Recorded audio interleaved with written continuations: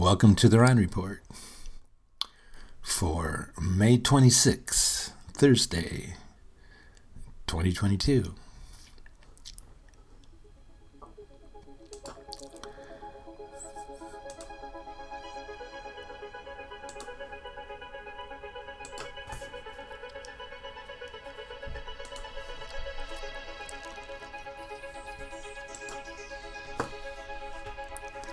Assemble the world.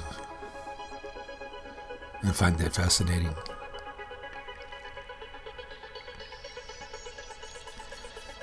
And so, as it turns out, we can't experience the world at all.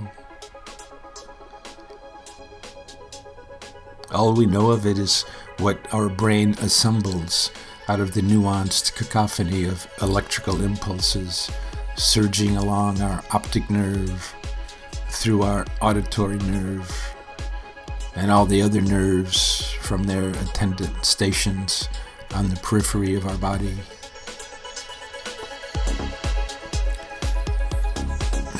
They relate to something, yes, but they make no sense until our brain paints a picture with them.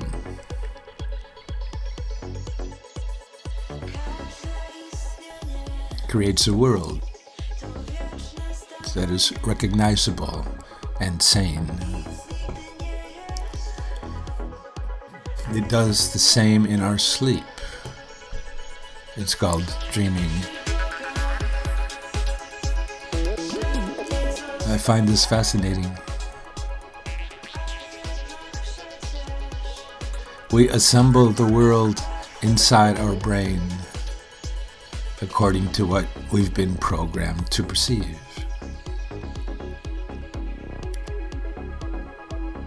That's why adults are so eager to tell their tiny tots, this is a tree, this is an ant, this is your ant, this is an airplane, this is asparagus. And they dutifully believe everything, eager to participate in whatever illusion the adults around them are experiencing,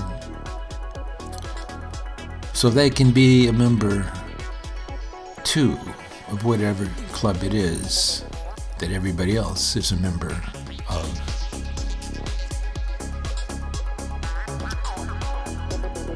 What the world actually is, we'll never know. It's God. Let's just say it's God. And of course, you can never touch the face of God. Not while in this mortal coil.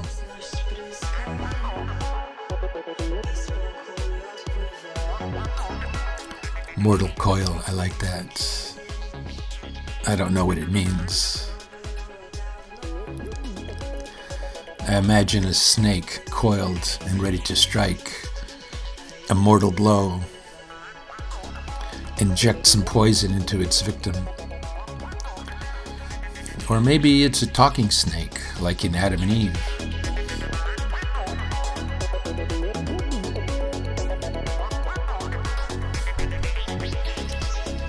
Isn't it fascinating that Islam and Christianity are both Abrahamic religions? They both claim Abraham as a prophet, and Jesus too. Well, in Christianity, he's called the Son of God. But then they fight with each other, tooth and nail, as if they were enemies. I wonder what religion Abraham was before he discovered Yahweh, or Yahweh discovered him. It doesn't say, but he was definitely a renegade. A dropout from the old Fertile Crescent religion of his father. In the Jewish tradition, another Abrahamic religion, he breaks all the idols in his father's house back in old Ur of Mesopotamia and hikes out with his posse and his goats and his cows and his camels for the frontier, Canaan. There he has his visions and makes his covenant with Yahweh and commences the great tradition. Deeply fascinating to me.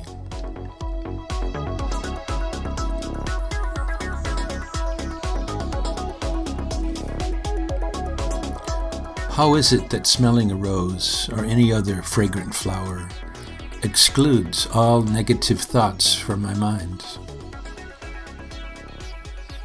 The fragrance of that flower affects the olfactory bulb in the forebrain, just behind the nasal cavity, which then transmits signals to the olfactory cortex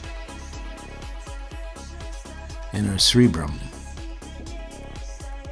where it's processed, and then on to the limbic system deep inside our brain, where it connects to more brain stuff, and we smell.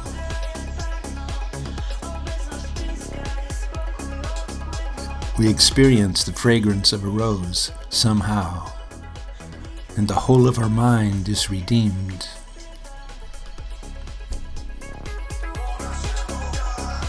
I have repeated this experiment many times. It's strange but true.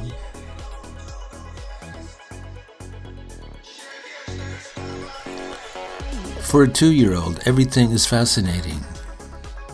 Ants crawling through the grass, over sticks, feeling each other with their antennae. For a 1-year-old, everything is magical. A leaf falling from a tree, swirling down to touch the ground. For a newborn, everything is a torrent of colors and sounds that probably doesn't make any sense at all. The world is full of wonders and surprises, I guess, is the theme of this newsletter. Yesterday, while riding through Breckenridge Park, I saw goats, a whole bunch of them. They were inside an electric fence, being watched over by Carolyn and Kyle Carr. Their company is called Renta Ruminant, Texas, and they had brought their herd of 150 goats from their ranch in Brownwood, Texas, to munch on the understory in the park. They can eat the shrubs and leaves up to 6 feet high in places where it's not practical to use machines to clear the brush. They have 4-hoof drive, so they can go up and down steep inclines and over fallen trees. Plus, they're fun to look at. Carolyn and Kyle have names for each and every one of them. And when they get too old to browse, they retire them to the old goats' home.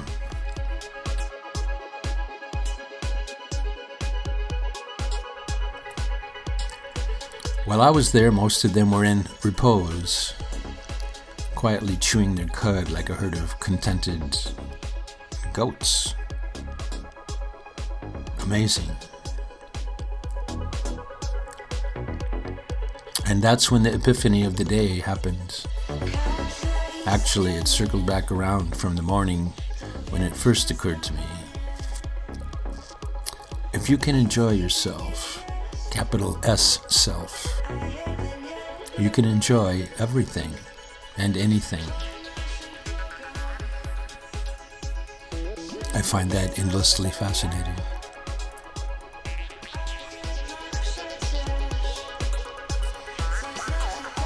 I also met Pat while I was there.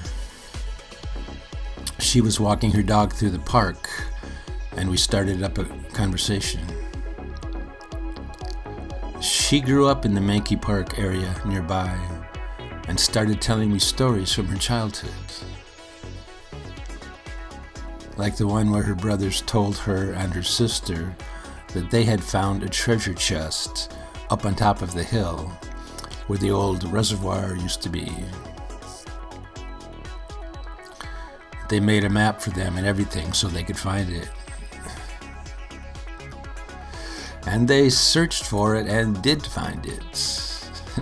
It was actually an old toolbox filled with paste jewelry from gumball machines and glass beads and such. But to her and her 4-year-old sister, they were real pearls and diamonds. So they took them to the Whitty Museum on the other side of Broadway. Both places, the reservoir and the museum, being strictly forbidden by their parents, and showed them to the curator. He encouraged their fantasy while at the same time eliciting their phone number and calling their parents so they could come pick them up.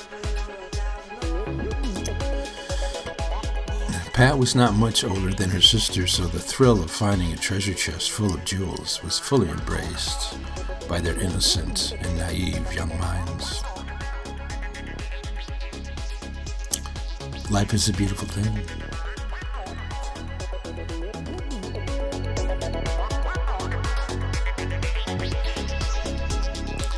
Later, on my bike ride, I encountered a group of Native Americans, led by a powerful shaman, parading down Houston Street. See the picture. They turned right on Presa and crossed over the Riverwalk Bridge.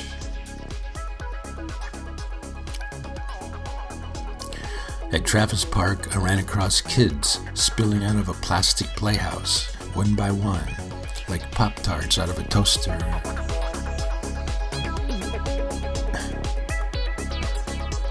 The world is full of wonder and surprises. The old shaman Don Juan used to walk out into the Sonoran Desert with his student, Carlos Castaneda, and have the most incredible adventures imaginable, while trying to teach him how to stop the world, quote unquote. In a place that most people would think is empty and relatively lifeless, somehow there would arise mysterious powers and visions, which Castaneda would report in his books.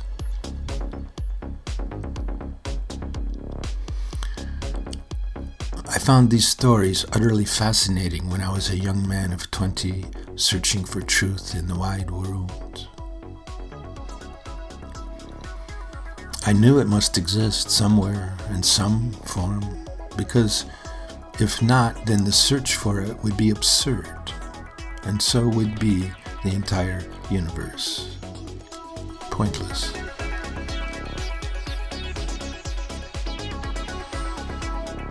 On my way home from the park, I got slammed by a careless bicyclist coming around a blind corner.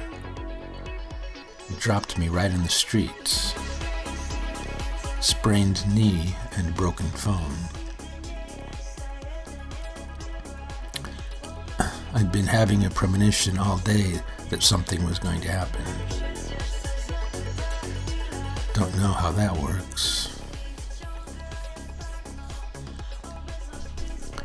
Knees mend and phones are replaced, and I am alive is my takeaway.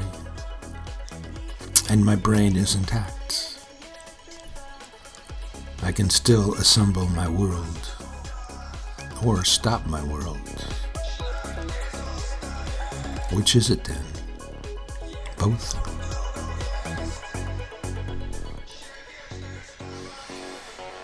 Anyways, a new phone will be here in a few days. I can take pictures again. I can roam around town on my bicycle and record voice memos of the voices in my head. What I heard.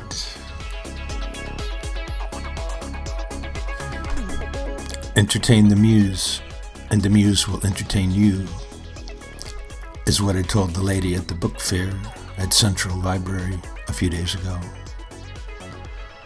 And that is certainly true.